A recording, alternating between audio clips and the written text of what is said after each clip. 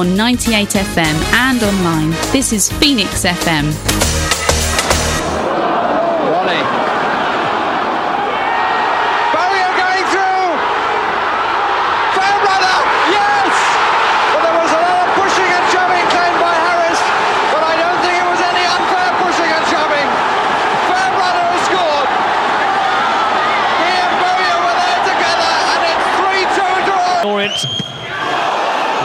Job. Dean Cox again, this time it's in! At the second time of asking, Dean Cox takes Leyton Orient a step closer to Wembley. Carroll. Jonathan Tahue. Capable of anything. Tahue! Equaliser for Leyton Orient! We're not a city, we're not a town. We're the only one of us around, and you know where we can be found when Saturday comes again. We'll be trying to do our best to cheer on those on who wear the vest. Whatever challenge, whatever test, we'll lay an Orient from E10.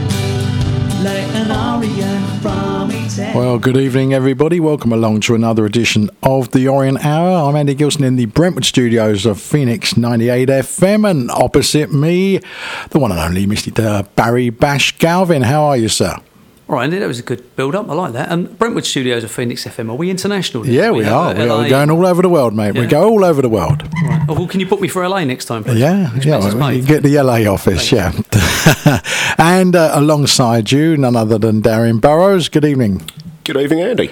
How are you, mate? Yeah, I'm all good, thanks. Are you? Yeah, this is where we've got three mics, and one of them, sitting behind one of them is Simon Cooper, and I don't know which, hang on a minute, because I've got to work out which mic you're on, because I don't know, it's going to be a process of elimination. Say something. Hello, Andy. Get right close to that mic. Is that working?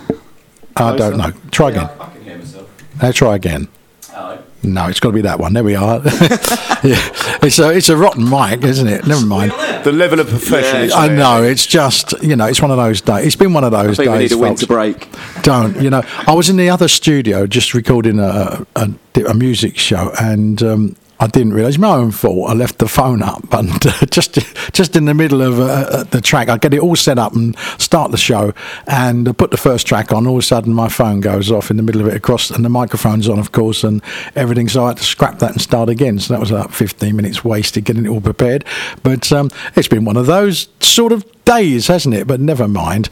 Anyway, no football for Orient last weekend, but a chance for the players to have a decent break, and a few have made advantage of that and gone on little holes, I think, as well, a few days off, and in amongst all that, the manager has come up and signed a new contract, Darin. Yeah, I think there won't be an Orient fan alive that, quite frankly, is not delighted to hear this news, and I think short of signing Mbappe, I don't think the club could have done any more in the last week to keep us all happy. Simon? Yeah, it's brilliant news. It was because he teased it, didn't he, a couple of weeks ago after Wimbledon, and we all thought it was coming. And yeah, it's really good to see yesterday. Everyone's very excited, obviously. 2.5 years was the contract. Yeah, it's great result. Yeah, because I mistakenly said it was a year's rolling contract, but obviously not. I think you were the one who corrected me, Darin, and said it was not so anymore. That Ross was on that kind of deal, and I think in a way it does speak volumes, doesn't it? Really, that what the club think of Richie to put a length of contract on that side. Yeah. Size. But it's warranted, isn't it? It is. Just playing devil's advocate a little bit, I mean, would you not say maybe you would have waited to see a bit of success first before you offered the longevity of a contract? Or in comparison, without being demeaning to people, with the input of the board and the wealth of the board, if you like, it would be a relative chicken feed gamble, I suppose, financially. I think the latter, what you just said there, I don't think it's a big gamble. I think other clubs will want this guy. I also think that he said himself that if he's going to keep players at the club, then he needs to show his intent. He's done that now, and hopefully that will prove pivotal in signing. There's a few players, let's be honest, Paul Smith particularly. We want to sign an extension in his contract, and the quicker we do that, the better. And you would just suspect that Paul Terry would be the same, be to keep them together as a double act? Yeah, good question. I'd have thought so. I'd have said that that's working well, and that Richie will be pushing for that if that's not already happening. Mm-hmm. I'll tell you what we'll do. Richie did do an interview for the club, that's just, I think, available, is it? It might not be. I'm just trying to see if it will play, but will it play? This is the question. Well, Gaffer, we'll start with the news that you've signed a new contract at the club. First of all, what are your feelings on that, and why now? Really pleased. It's something that the club put to me probably about 6 or 7 weeks ago, and as I've said, I'm happy at the club. I think it's a club that's going in the right direction, and it's a pleasure to work for the owners and the board, and then it's obviously a pleasure to work with the staff and the players here. So for me, it was an easy decision. We just want to kick on now, and now that it's done and it's sorted, try and achieve what is the ultimate aim. We'll get back onto that in a moment, but first of all, we obviously haven't seen you much in the last couple of weeks. How are you feeling? I've been down really poorly. I don't want no pity off you, because I know I won't get any. But no, I was in a bad way. I was probably just started to recover, but then I decided to go to the Stockport game, and that probably set me back 4 or 5 days. So yeah, I've not been in a great place. Matty Harrold's been in a similar position, nearly getting there now, probably about 80%. So thank God it's over with. We're back in and obviously ready to go after a slight break in the fixture schedule as well. But firstly, kind of looking back at your time here, how do you kind of assess how things have gone since that first game you come into where we are now? I don't think it could have gone any better. If you would have told us that Quickly would have achieved our safety last season, then we would have took it. Sorry. And then if you would have, the aim this year was to get in the top 7. So the position that we're in and the points tally that we've got from the games that we've played is exceptional, and credit goes to the players. So everything's ahead of schedule, and that's why you sign a new contract. That's why you want players who are out of contract in the summer, you want them to sign a new contract as well. And hopefully in the next 4 or 5 weeks we can get a couple of players, because I think we've got a really good squad going forward, a squad that is capable of getting promotion from this league, and then a squad capable of kicking on in League One. Obviously every manager wants to try and build that squad in their own image and the way that they want to play. You've only had the one transfer window, but would you say that this team now is starting to reflect you? I like to think so, in terms of the personality and the character that the players have. And even though we've only had one transfer window and we've signed 4 or 5 players, we have kept Theo, who was already here. We have given Adam Thompson new contracts. We would like to give 4 or 5 other players new contracts. So I have spoke about the recruitment in the past. I think has been good, and I think we've got a lot of foundations that are set in a really good starting position when I came in, and we want to carry that forward. I think we've got a lot of players that are capable of playing a higher level, and we need to prove that. Been at a lot of clubs in your career as a player and as a manager now as well. What about Leyton Orient is it that you like so much and has maybe brought you the success? The people. It's different as a player. When I was a player, I was quite selfish. I just thought about myself and how much money I was being paid, and if I was manager was picking me, and I was very, very selfish, like a lot of football players are. But when you go into coaching and managing, then obviously you have to look after the whole group. And when I was at Swindon, I had a dressing room at a club that fit the way that I wanted to play. I absolutely adored the players I had there. But then COVID happened, and I lost all the players, and I've been searching for a dressing room like that since. And I feel as though I found it here. The players and the characters that we've got, the drive, determination to improve and get better, not only individually. Like I say, players are quite selfish, but also for the club and the group. So I feel privileged to manage these players, and like you say, any manager wants a team to reflect their own personal qualities. I think in our dressing room, they do reflect me really, really well. Every kind of job you learn different things. Looking at Leyton Orient so far, what have you learned about yourself? I'm really proud of the way that it's gone. Really proud. I took over a club in Doncaster where probably should have never took it. you know, and people then question you, and people label players that you haven't signed or injury situations. You get labelled with that, you know. So then you have to have thick skin. You have to recover from it. So I like to think that I've recovered well from it. I do feel that my character and personality, I do have thick skin, and I can come back from disappointments. But no, I do think that I've come into a club that is very, very stable in terms of the ownership, and the people that I work for are good people. And then I feel quite fortunate that I come into a situation where it wasn't great, where we was in the league, but I do think that the squad was really, really capable, and they've shown that. As you mentioned there, do you think maybe having that bit of a point to prove when you come in kind of help the way things have gone?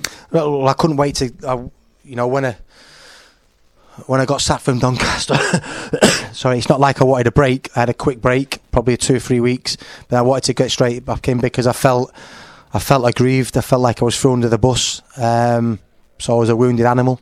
So obviously, when you feel like you're thrown under the bus and not supported, then you want to get back out and get in the next job. And I felt this was a good job for me, and so far it's gone well. But like I say, it's only a start. Also, one of the things you mentioned when you come in, kind of address the disconnect, I guess, between the supporters and the team itself. Obviously, the team had been on quite a long winless run at that time. I think since that time, it's been fair to say that you've kind of helped that connection grow again, be that from performances on the field and things off the field as well. Yeah, I think that's a quality that I have. I've got an ability to do that. I did it really, really well at Swindon. When I took over at Swindon, the attendances were 5,000. When I left, it was 13,000. And then at Salford and Doncaster, he was still recovering from COVID, where we didn't work for any supporters.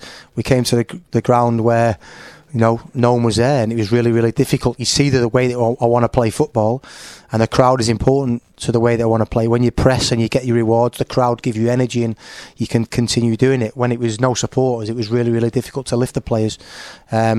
So ever since my first home game against Rochdale, I've felt this connection with the supporters, and I have to say that from that day, that every single home game has been really, really good place to work, really good environment for our players to play in, and the supporters have been a massive part of that. There's a long way to go, obviously, in the season. Orient top of the table at the moment, but obviously a lot of hurdles to come. It's going to be a difficult few months coming up ahead. So what's your kind of message to the group at this stage? The grind's going to come. The grind hasn't even started yet. The grind's going to come. As you can sense from me, I've not felt great the last 2 weeks. Players are going to feel ill, loss of form, suspensions, fatigued. You know, and the grind of November, December and January is going to come. So we think we're in a really good place. No injuries, touch wood, at the moment, apart from Rob Hunt, who's close to returning. But I'm quite experienced at this now, so I know what's coming. And sometimes when you know what's coming, it can help you. You can start seeing signs early on and prevent things happening before they've actually happened. So I'm quite comfortable where we're at, and I know what's around the corner, I know what's coming. So the experience and the processes that you go through that put you in this position to help the players through that. So there's a deal till 2025, and in football we don't like getting ahead of ourselves and talking about things that haven't happened, but in terms of Leyton Orient as a club and the potential it has, what do you think you can achieve here? I think it's really a lazy answer if I just said try and get into the Championship. I think it's really difficult, but I don't think it's difficult to get into the top 10 of League One. I think this is a club capable of that. I actually looked something the other day of the average attendances in the clubs of clubs in League One, and if we average our attendance this season to the clubs in League One, we'd be in the top 12, 13. So if we went into League One and we had more away supporters, then our attendance, it's very viable that we can be a really successful League One club. He's been there before with Russell Slade in the playoffs.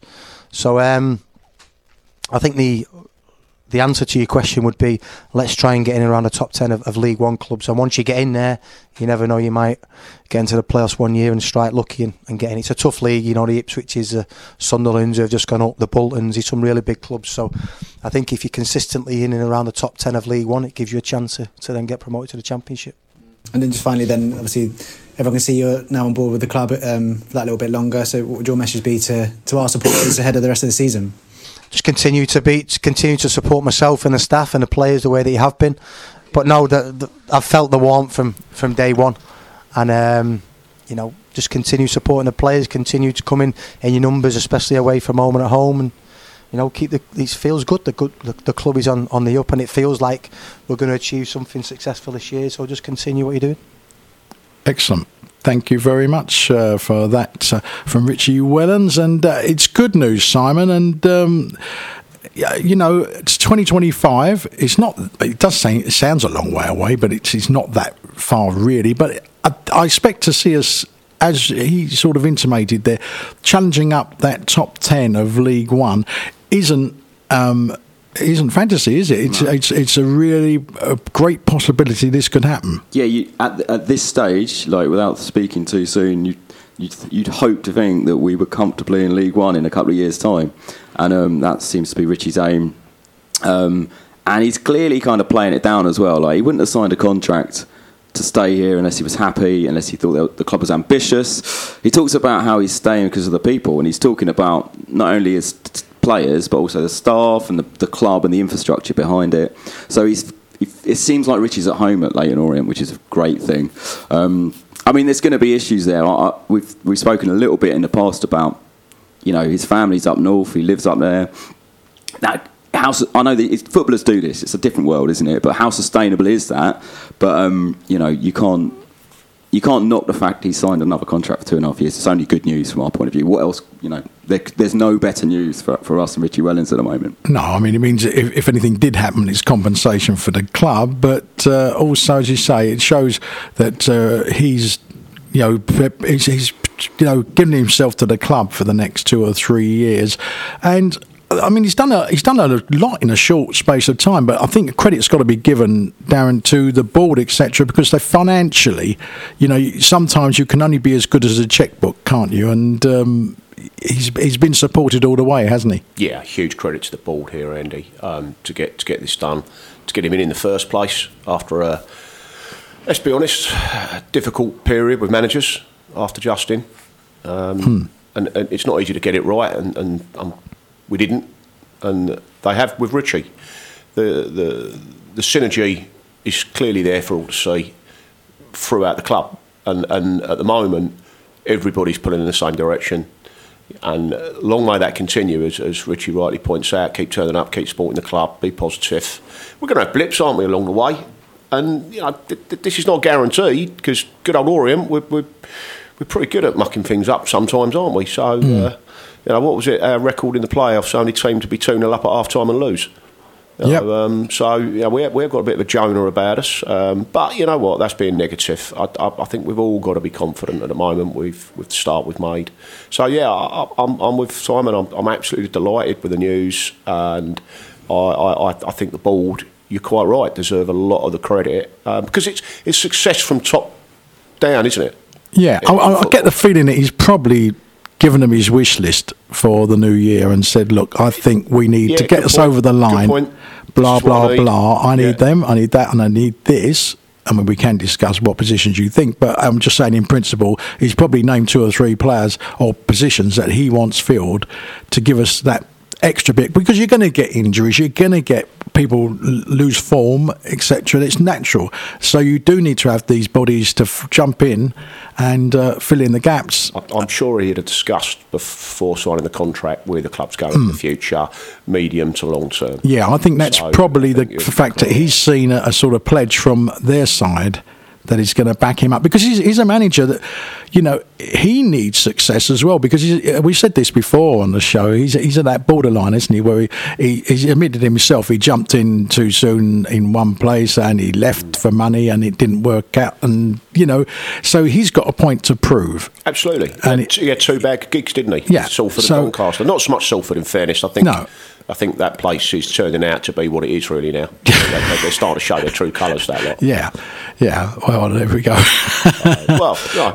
That's fair enough. I mean, Barry, obviously you were delighted at the news. You really were before we started the show. You said how pleased you were. I mean, you're on the inside really at the club at times, and you see internally the Wellens effect. What is it exactly? I don't know, but I just think he's the most important manager, obviously, since Justin, and he's just a good fit for the club. We got him at the right time from his point of view, from our point of view, and I like the fact that he's trying to turn the culture around of us. And Darin's been the same age as me, as you know, so we've had the same time supporting Orient, and getting out of that we're Orient, we're going to mess it up. We're Little Leighton Orient, we're, whatever. Trying to change that culture, trying to change that way of thinking, trying to make us into winners not only on the pitch and successful, but in our mentality as supporters. And I know it's fun, gallows humour and all that, and we all kind of laugh about it and pat each other on the back. But we're never going to be Barcelona, but we do need to get into our heads, as the players have proved this season, that we are a good team in this league. We've got a good manager, we've got a good squad. A lot of if you go and talk to other League 2 clubs, they'll be very jealous of what we're doing and what we've achieved this season and how we've done it as well. We've had 2 defeats. One of them was a poor defeat. All right, we got bullied. We all know about that. 40 minutes in play, the ball, Wimbledon. The other defeat, I thought we should have won. But we've won games so many different ways this season, which previously I don't think we've had. We all know we'd have folded, we'd have done this, we'd have done that, done it wrong. But this season, we seem to have a little bit of everything. And finding ways to win games that perhaps we oughtn't do, and winning games well where we're not playing so well. And I think that, psychologically, the club could turn a corner with this extension of a contract of an obviously very talented manager and a good squad. And I think that all those things combined, probably answer that question, really. Darin? Yeah, you mentioned about the board, and throughout my unillustrious business career, I've worked with some Americans and good business people, and they are confident, and there's a fine line in business between confident and arrogance, and it took me a while working with them to learn that they weren't arrogant, they were actually just confident. And I think they've bred that, Andy. They've come in, people like Kent. Now, Nigel's UK, but he's been based in America a long time, so he'd have picked up and he'd have acted in a certain way and culture and carried himself in a certain way. So I think we've got a lot to be thankful for in that respect. And I think Richie exudes that as well. He exudes that ability to get hold of a situation and go, well, we're not Little Leighton Orient. I'm here to win. I'm here to achieve something. And as Simon rightly said, he's living away from his family. So his focus is going to be there. And he's not going to do that. He's not going to leave his family to fail. He's come to succeed. And he's got a board of directors who only know success, generally. Yeah, that's a fair comment. I think, Simon, what he's installing, they seem to be learning by their mistakes. I mean, they went to, as Barry said, they went to Wimbledon and got bullied. I don't think they'll be bullied the second time round against Wimbledon, because I think every time we've found something that we can criticise, if you like, and find fault with, it's very quickly remedied and put right. They seem to be learning from their mistakes. They seem to, hone in on that and get it right the next time round. Whereas before, how many times do we say, "Oh, no, God, they've let a goal in the first minute of the second half again," or whatever? They're never learning from their mistakes. This time round, they certainly do seem to be. Yeah, definitely. I think it also comes. I mean, we've only lost 2 games in a row since Richie's been here, and that was the FA Cup and then the game in the league.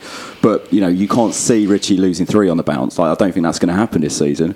I like the way it all comes down to honesty with Richie Wellens, and I've spoken about this a fair bit before. I love how honesty is, and that honesty translates to the players, it translates to the fans. Even in that interview there, he was honest that he was a very selfish player. It was just kind of that bit of honesty. Like, I was very selfish when I was a player. I'm not anymore. I've grown up. I'm learning. It's kind of he's those are the virtues he's extolling all the time to everyone and the players. And it's all part of that kind of glue that's binding the club together, and the way that Orient needs to kind of move on to get up into League One.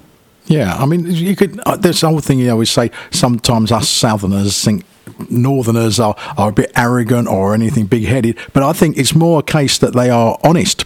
I think the fact is they say what they think. They're not going to beat around the bush, and I think they come straight to the point, and that can be mistaken as an arrogance. It's a confidence, but it's also an honesty, and that honesty I think we see in Wellens. As you just said, he will say it how it is, as it is. If he ruffles a few feathers, tough, but he will be honest with the players. He's being honest with himself, and he's being honest with the fans, and I think that's all feeding back, and it's all part of the pyramid to get the success. You need all these things in place, all these building blocks, and the fans are now thinking, "Hang on, we can do this," And as Darin said before, you know, we have memories of massive failures because of things that have gone on in the past. You know, yes, we were 4-1 up against Hull with 15 minutes left and we lost 5-4 at home and things like that, you know. And it's these sort of things, of course, that, as Barry said, gallows humour, but it's in the past. That was then. And we can only worry about what's coming next. We can you know, it's nice to hark back sometimes, but we have to, you know, plan for the future. We can't worry about what went on before. We all know we've blown playoff finals and we've won playoff finals and whatever, but it's irrelevant in a way. You know, it's a fresh start, fresh manager, you know, and these are all players who are in their mostly early 20s and everything. So all this past stuff is irrelevant to them. There's a lot of psychology in it, Andy. You know, when you hear commentators on the TV, they love their stats, yeah, and they come up and they go, well, they've never won here away in 3 or 4 attempts, and these people have never scored an away goal. That's a different team. It's a different time, a different 11 players and a different manager. Yeah, they might say Stockport County, Leighton Orient or Hartlepool United, but they're different people, different times, different teams. And that psychology gets in your head, we never win here. Yeah. We never won away. We've never scored 3 goals. You know, it's irrelevant. And I think this is what we're saying, that we're trying to change the culture of, like, every game's a new game. We go in, we're 11 players, we're as good or if not better than other teams around us, and we go and play to win. Yeah, I mean, it's a different team, but I remember Tottenham and Liverpool. I think at Liverpool they hadn't won at the time. I think Spurs hadn't won since 1912. You know, and I think it was 70 years since they'd won at the time.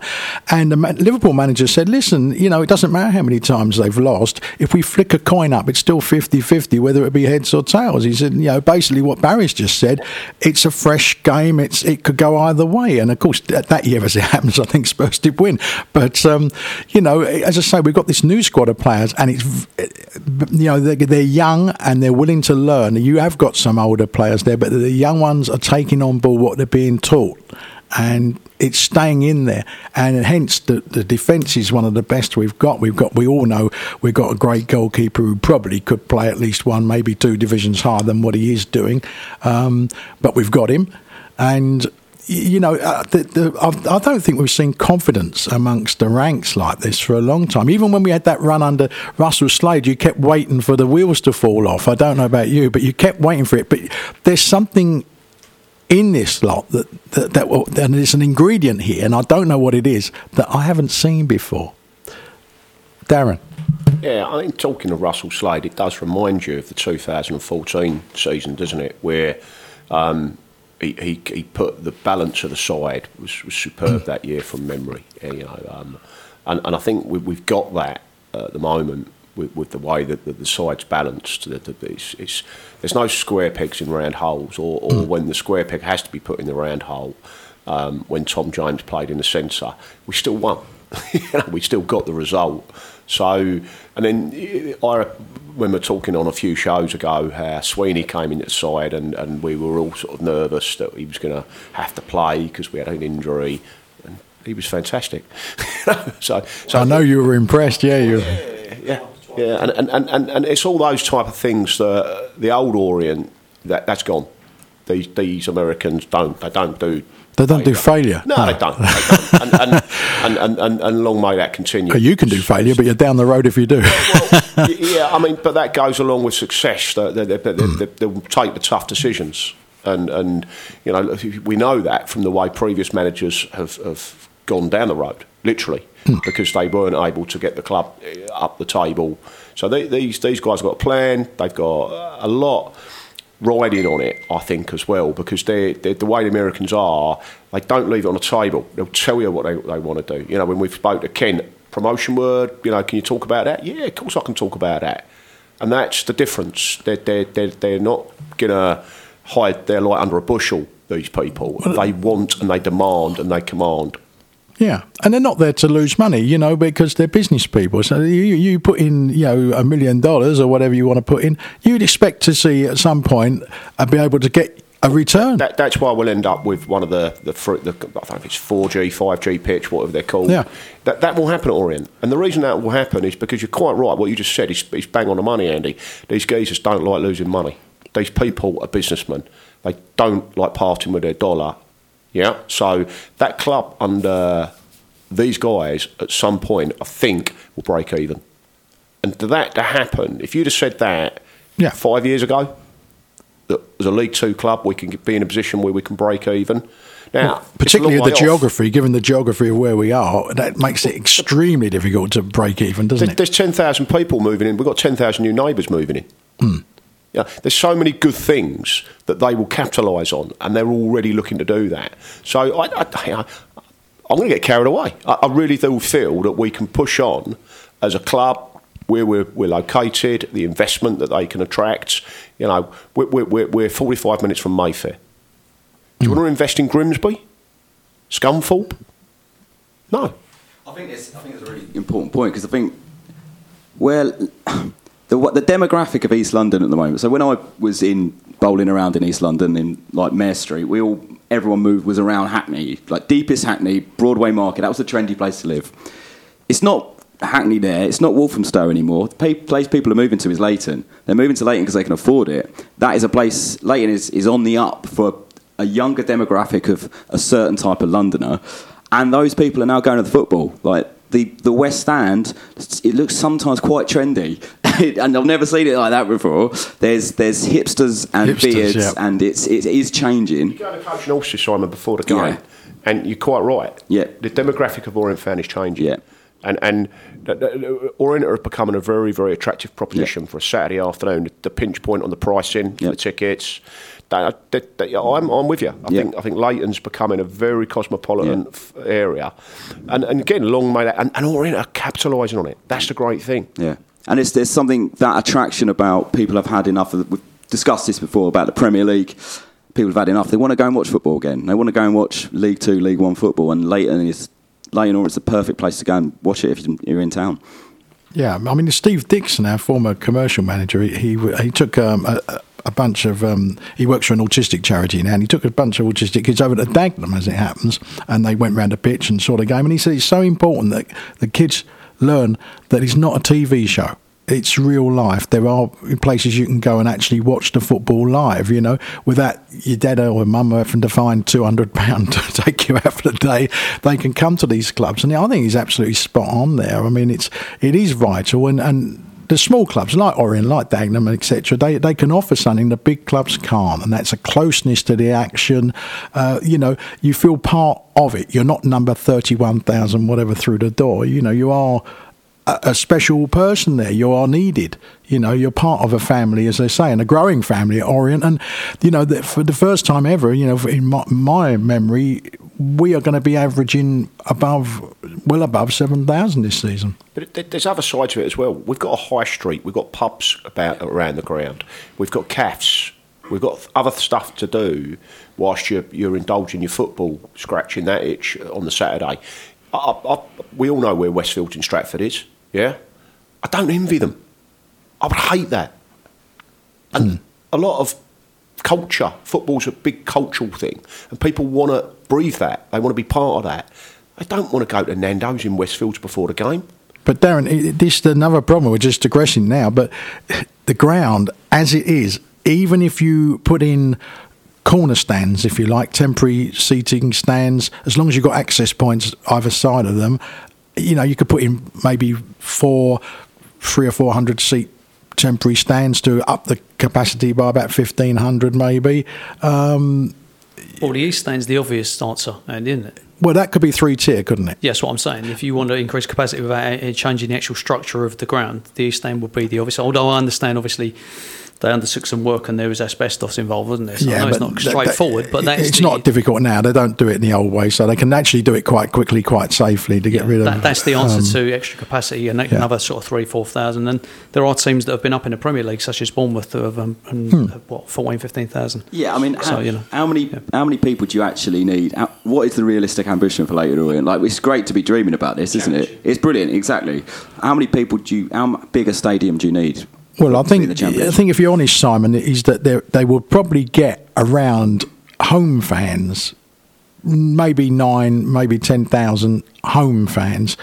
You will only get maybe 1,000 or 2 away fans, except for London derbies where you might find you've got 4,000 or 5,000 away fans. So you probably need a 15,000 point about Bournemouth.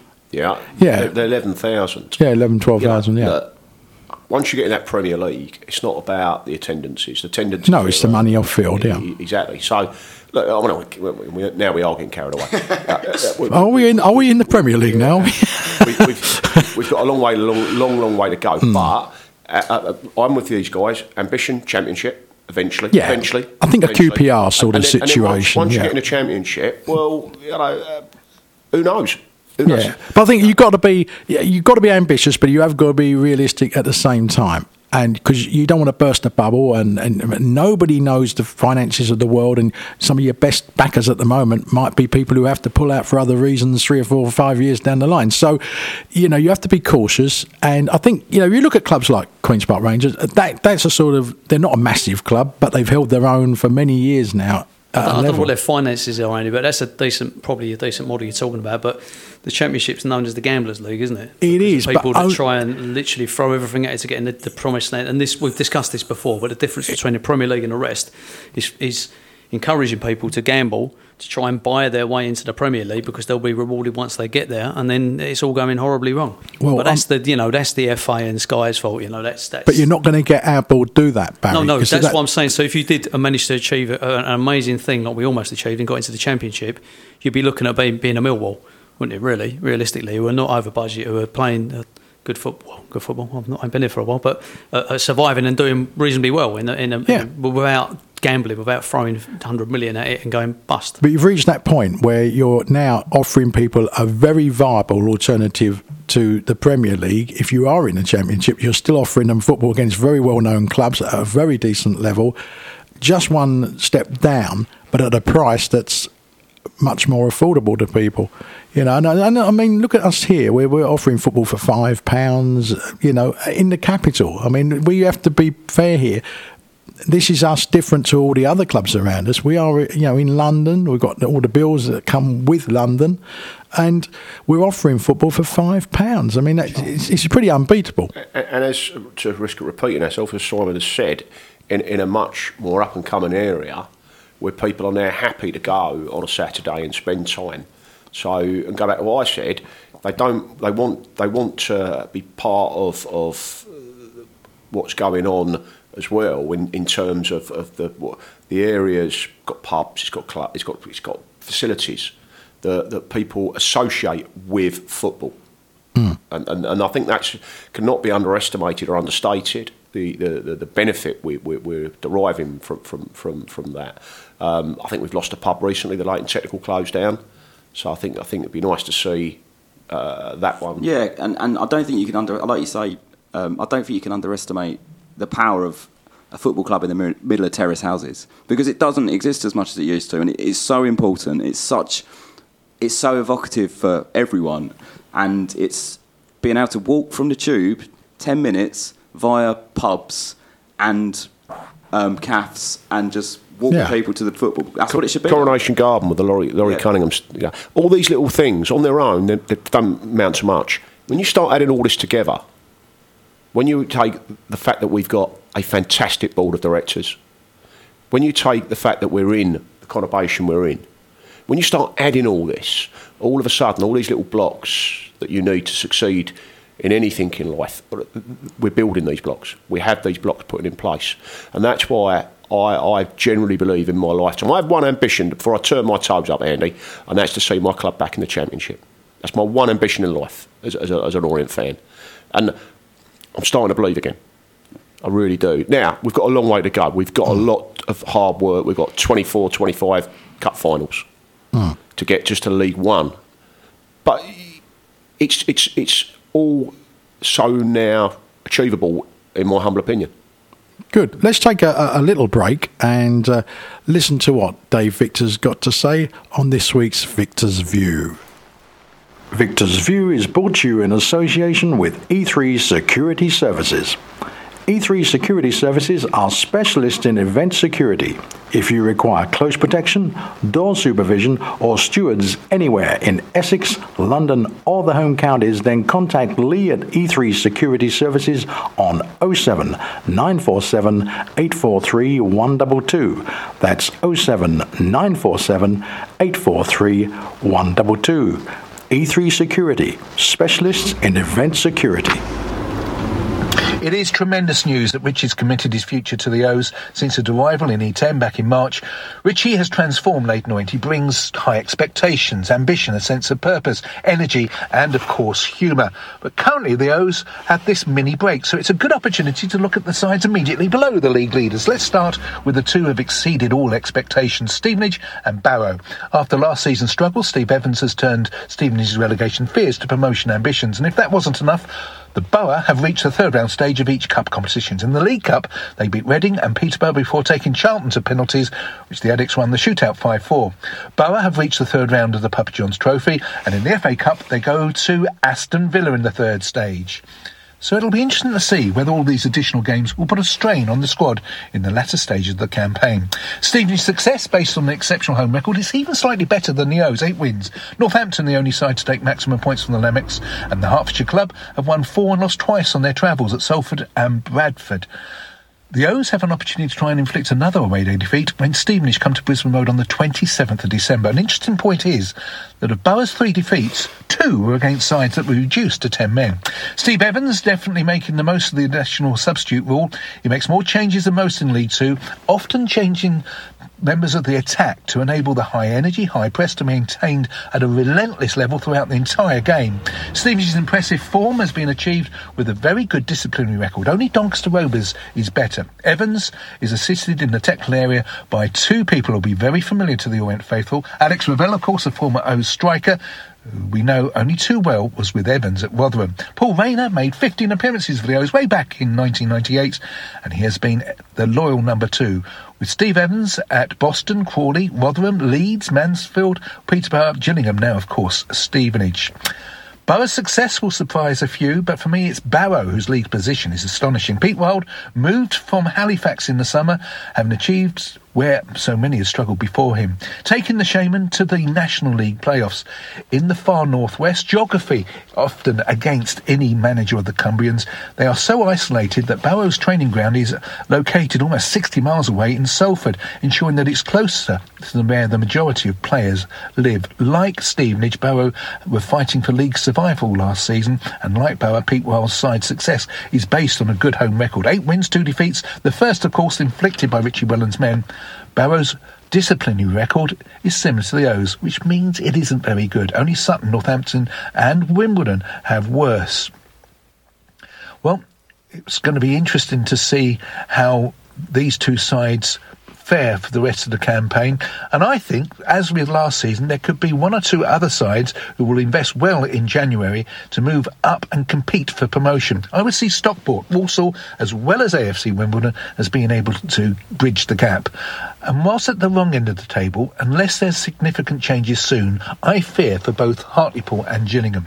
December is going to be so important for the O's. It kicks off with the visit to Bradford City, who, like Leyton Orient, didn't make it to the second round of the FA Cup, but they did play last week in the EFL Trophy when they lost to Salford. It's 2 wins and 3 draws for the Bantams in the last 6 games. Mark Hughes' side definitely preferred life on the road. They've won 6, lost 2. A large travelling support guaranteed despite the 12:30 kick-off, and I'm looking forward to seeing the league leaders back in action in E10. It's been far too long. Finally, don't forget a festive food bank collection organised by the Leyton Orient Trust. It's at the Score Centre, and you should be able to make your donations from about 9 o'clock. Thank you very much, Dave, for another of our Victor's views.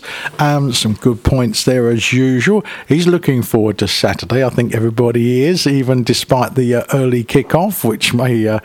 is there a strike on this week, or are we all reprieved? I don't think there's a strike. No, there's no strikes this week. No, there isn't. Hurrah. The 17th. That's nice of them, isn't it? Yeah, so you should all be able to get there as early as it is, but I mean, it's a sellout. It's going to be a huge crowd and a big atmosphere, Darin. Yeah, I think Bradford, safe to say, one of the best supported clubs in that division. I think the best, aren't they? So yeah. I think they're bringing 1,200 down. I think we're all expecting a very good atmosphere.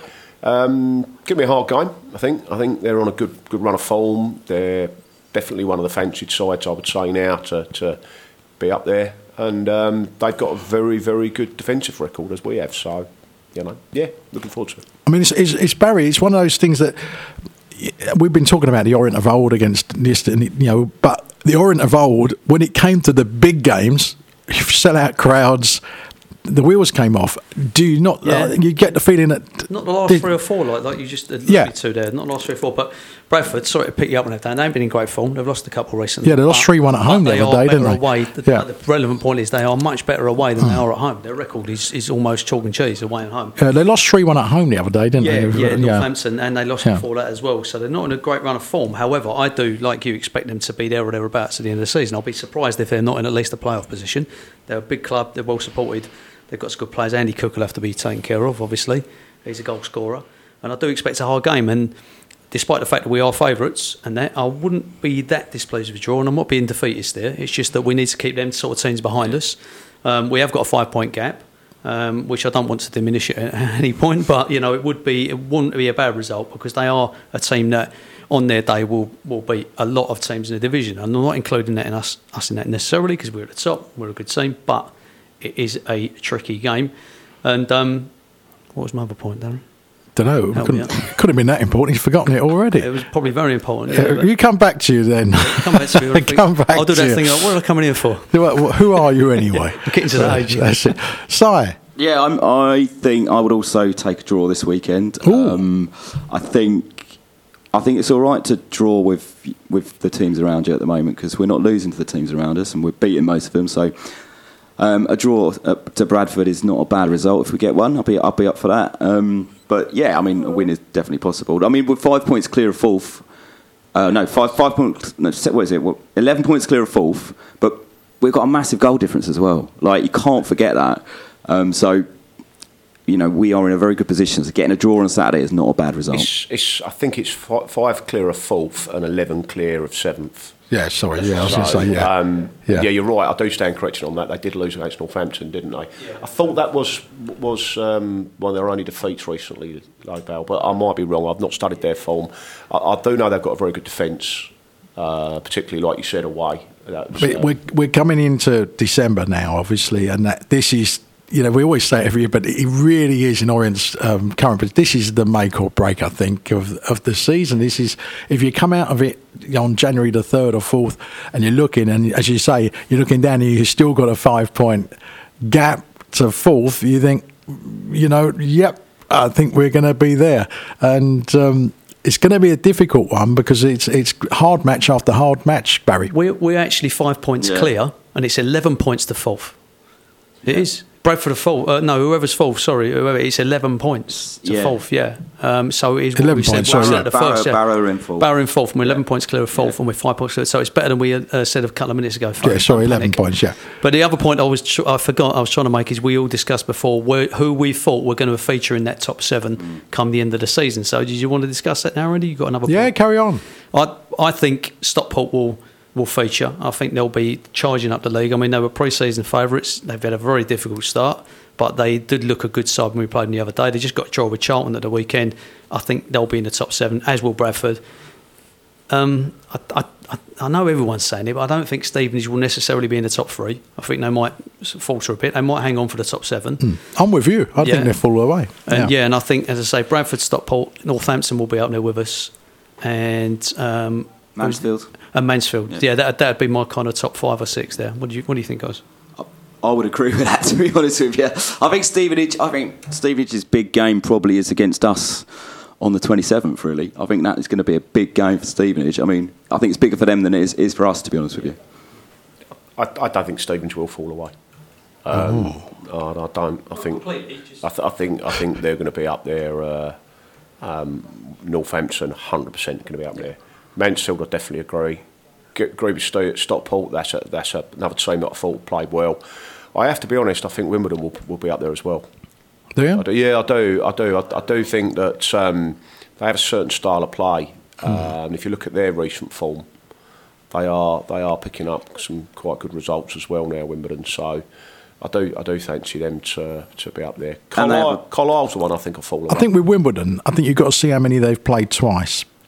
Because I think with their style of play, most sides are going to go, right, they're not doing that to us again.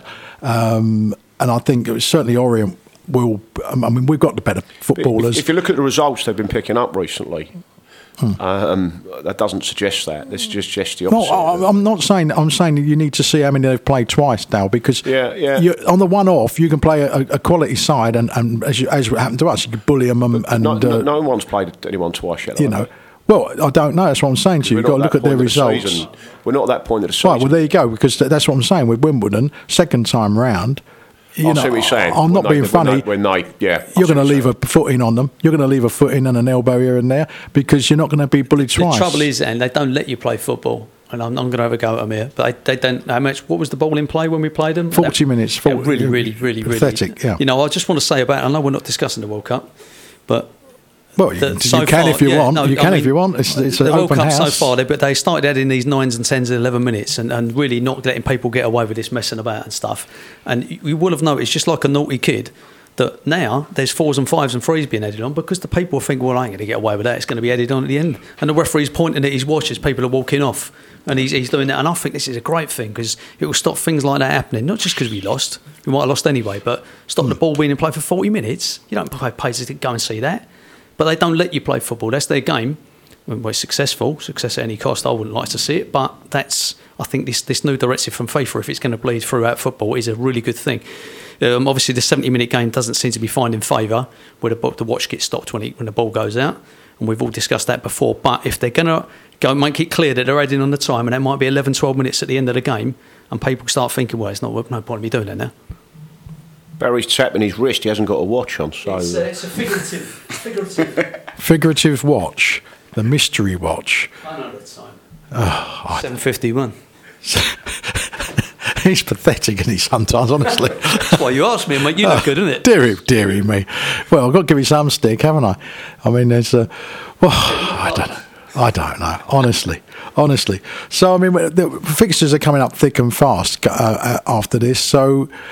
How do you see them panning out, Darin? I think this is the tricky one, if I'm honest. I think it really is. I think this, along with Stevenage, Newport, we've got to go and get revenge, haven't we? It's a Friday night, which I think that's going to be another game potentially because they beat us. But for up there, I think we're going to be okay. I really do. I think the way Richie's got to set it up and play in. The way we've started, but everyone, the old cliche about everyone can beat everyone. Well, Newport proved that with us, didn't they? So I wouldn't want to sit here and say to you, Andy, yeah, we'll be fine. We'll be rolling teams 3s and 4s because we've not done that, have we? No, but I think it's coming. I hope you're right. I really do. But I think the way the style of play is. That we tend to be happy to let the opposition have the ball. It's cautious, isn't it? Yeah. So I'm not. I think if we get a couple of early goals against a team, then I think you could see something along the lines of one of those 3, 4, 5. But at the moment, they've all been very narrow. I think we've only won one game by 2 clear goals, no more than whatnot. We have only won a few games. Harrogate springs to mind. We beat Hartlepool, didn't we, by a couple of goals. Then really, if you look around, most of the other results, we've picked up wins by 1 goal. Yeah, I mean, looking around the division, I mean, you just mentioned Hartlepool there and Gillingham as well, as Dave Victor mentioned. They're 2 clubs that are really deep in trouble, Si, aren't they? Yeah, and I think I've seen a fair few commentators say that Gillingham are going to turn this around and are probably going to get out of trouble. But yeah, I mean, if you don't want to be stuck down in the mud down the bottom there, it's horrible. It's a great over. No, they're not. They're having a shocker. They'll be up in Gillingham. Don't pull it around. Yeah. Yeah. Well, I mean, that's I wouldn't wish it on Colchester and teams like that, to go down because it's bad for the area if they do. I mean, it's but. It's a point in question, actually, because we were talking earlier about grounds and moving. People say, get out of Leighton and that, and you do hear that quite often. And sometimes I thought, well, you might be better off in Romford or something like that. And then Darin's come up with, and yourself, Simon, with the various points. It's an upcoming area, etc. Tube stations just around the corner, etc. And you look at something like Colchester, where they moved the stadium away from the housing and out onto by the main road there, and a brand new purpose-built stadium, and it's been an absolute disaster.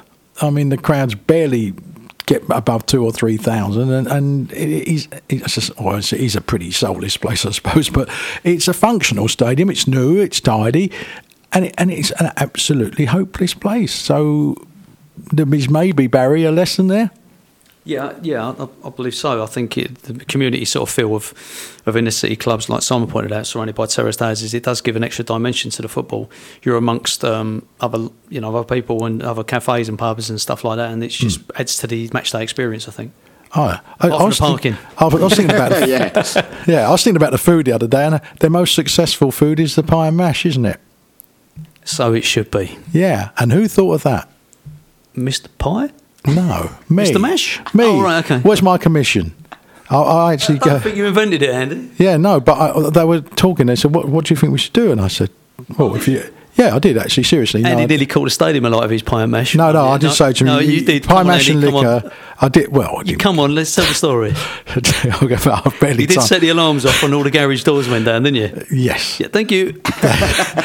I used to do the food in the press room. And then one of the meals I used to do was pie, mash and liquor. And we had a little oven, and then they got silent alarms at Orient, and one of the pies just caught the element of the oven. So a tiny little plume of smoke must have come out, and it wasn't burnt. We still ate the pie, and nobody heard anything. And the next thing, the safety officers run through. He said, "For God's sakes, what have you done?" I was, "What?" He said, "The alarm's gone off." He said, "It makes all the grids come down, so if nobody can get into the stadium." It's about quarter to 3 on a Saturday, and apparently Lindsay was calling me many unprintable things, and that was the end of the pie mash. But I did recommend them doing pie mash in all seriousness to the crowd, and it's been a massive success. It goes back to what I said a minute ago, like building blocks and little things.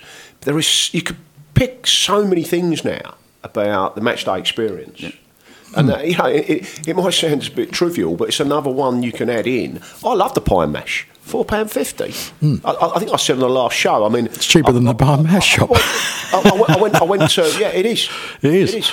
Wow. And I said a couple of shows ago that they put the price up. I mean, I won't be popular for that. No. But I want the club to well, do you know exactly that? Why piddle around with 50p, £5, and that's it? And you're still getting great value. Yeah. Anyway, we digress. Prediction for Saturday, Barry, Galvin?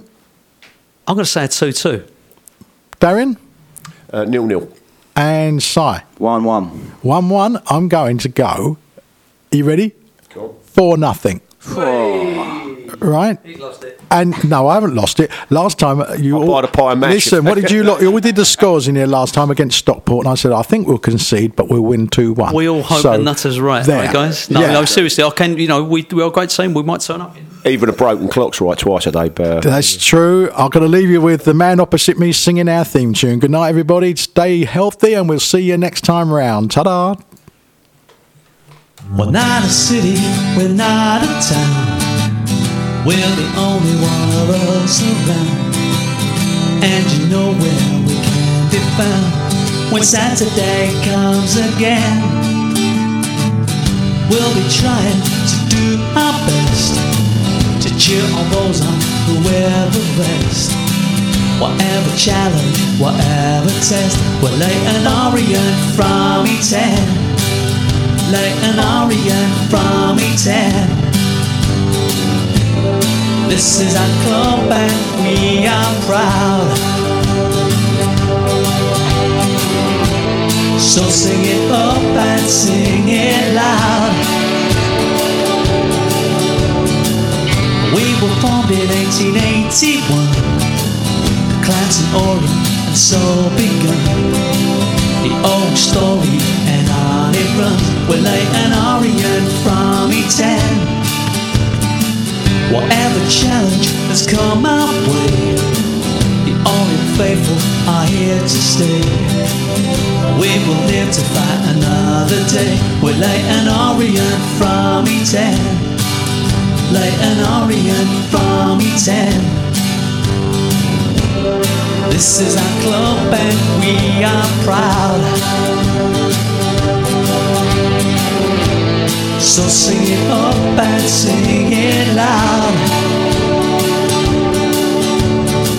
We're not a city, we're not a town.